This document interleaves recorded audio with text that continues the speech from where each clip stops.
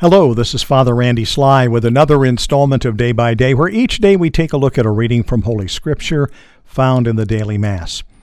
And today is Saturday of the second week in Ordinary Time. Today is also an optional memorial for two saints. We have Saint Fabian, who is both a pope and martyr, and also Saint Sebastian, a martyr. So I'd encourage you again to look up those saints and see ways in which God used them mightily in the history of His church. A reading from the Holy Gospel according to Mark. Glory to you, O Lord. Jesus came with His disciples into the house. Again the crowd gathered, making it impossible for them even to eat. When His relatives heard this, they set out to seize Him, for they said, "He is out of his mind." The Gospel of the Lord. Praise to you, Lord Jesus Christ. Well, a two-verse gospel today, but what an amazing drama that's unfolding at this time. We have Jesus with His disciples in Capernaum, and they are having such amazing impact in terms of ministry that people are pressing in on them. They don't even have time to eat because the people are coming all the time, not only to be taught, but to find His ministry of healing. Well, word must have gotten back to Nazareth about the eccentric life of Jesus, how He's gathered together a band of people on His own, how He has made Himself an enemy of the Pharisees. Basically, those are the ruling elders of the Jews at the time. So His relatives, being probably very committed Jews, were getting word from their synagogue, your cousin is crazy, and so anyway, a bunch of the relatives set out to get to Capernaum and try to get a hold of Him. They wanted to seize Him, literally kidnap Him, and take Him back to Nazareth.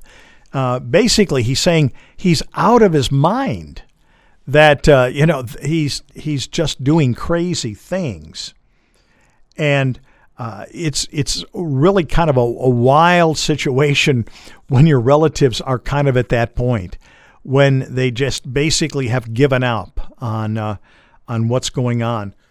And of course, we have to remember Jesus, for His growing up time in Nazareth, except for the time that He was there for ministry that didn't go very well. And again, that would not have boded well for His relatives when the townspeople came and said, this guy's wacky. He came and taught, and we thought he was authoritative, but then he kind of condemned us and did this. And anyway, they were not in a good place with the people of their hometown. And so they felt that they needed to get Jesus under control. He was out of his mind. He was doing things that were crazy. He was teaching things that are way beyond what He should be capable of teaching. They obviously didn't think that He was who He was. This is Mary and Joseph's son. And yeah, He was always been a little bit different, but that was just Jesus. But now He's basically perpetrating this thing, and so His relatives want to grab Him and just basically probably take Him back and put Him in a closet. Really a tough time, a strange time.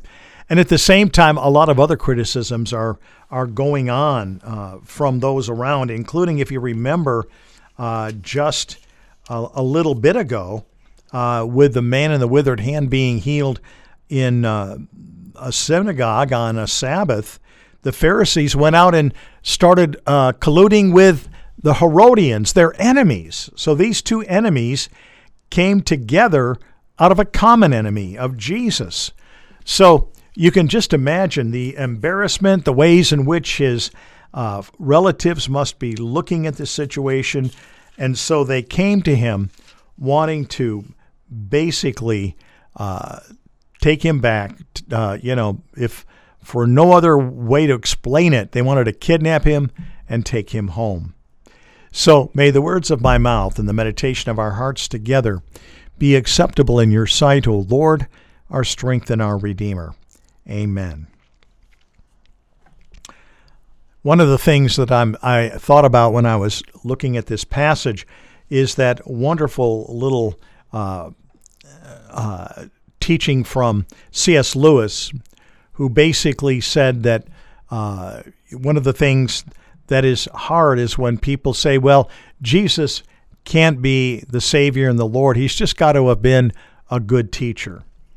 And C.S. Lewis countered that by saying that when it comes to the claims that Jesus made, he is either a lunatic with a mentality of a poached egg, he is a demon, or he is truly the Son of God. Those are the only three choices that you have. And so how good it is when you know the full story, the whole story of Jesus, you can truly see that he is the Son of God. This is not a viewpoint that his relatives had. They only heard reports. And so believing the reports and not getting the story for themselves, they truly did not understand the fullness of who this one was. Truly a relative, but even more truly the Son of God. So may Almighty God bless you, the Father, the Son, and the Holy Spirit. Amen.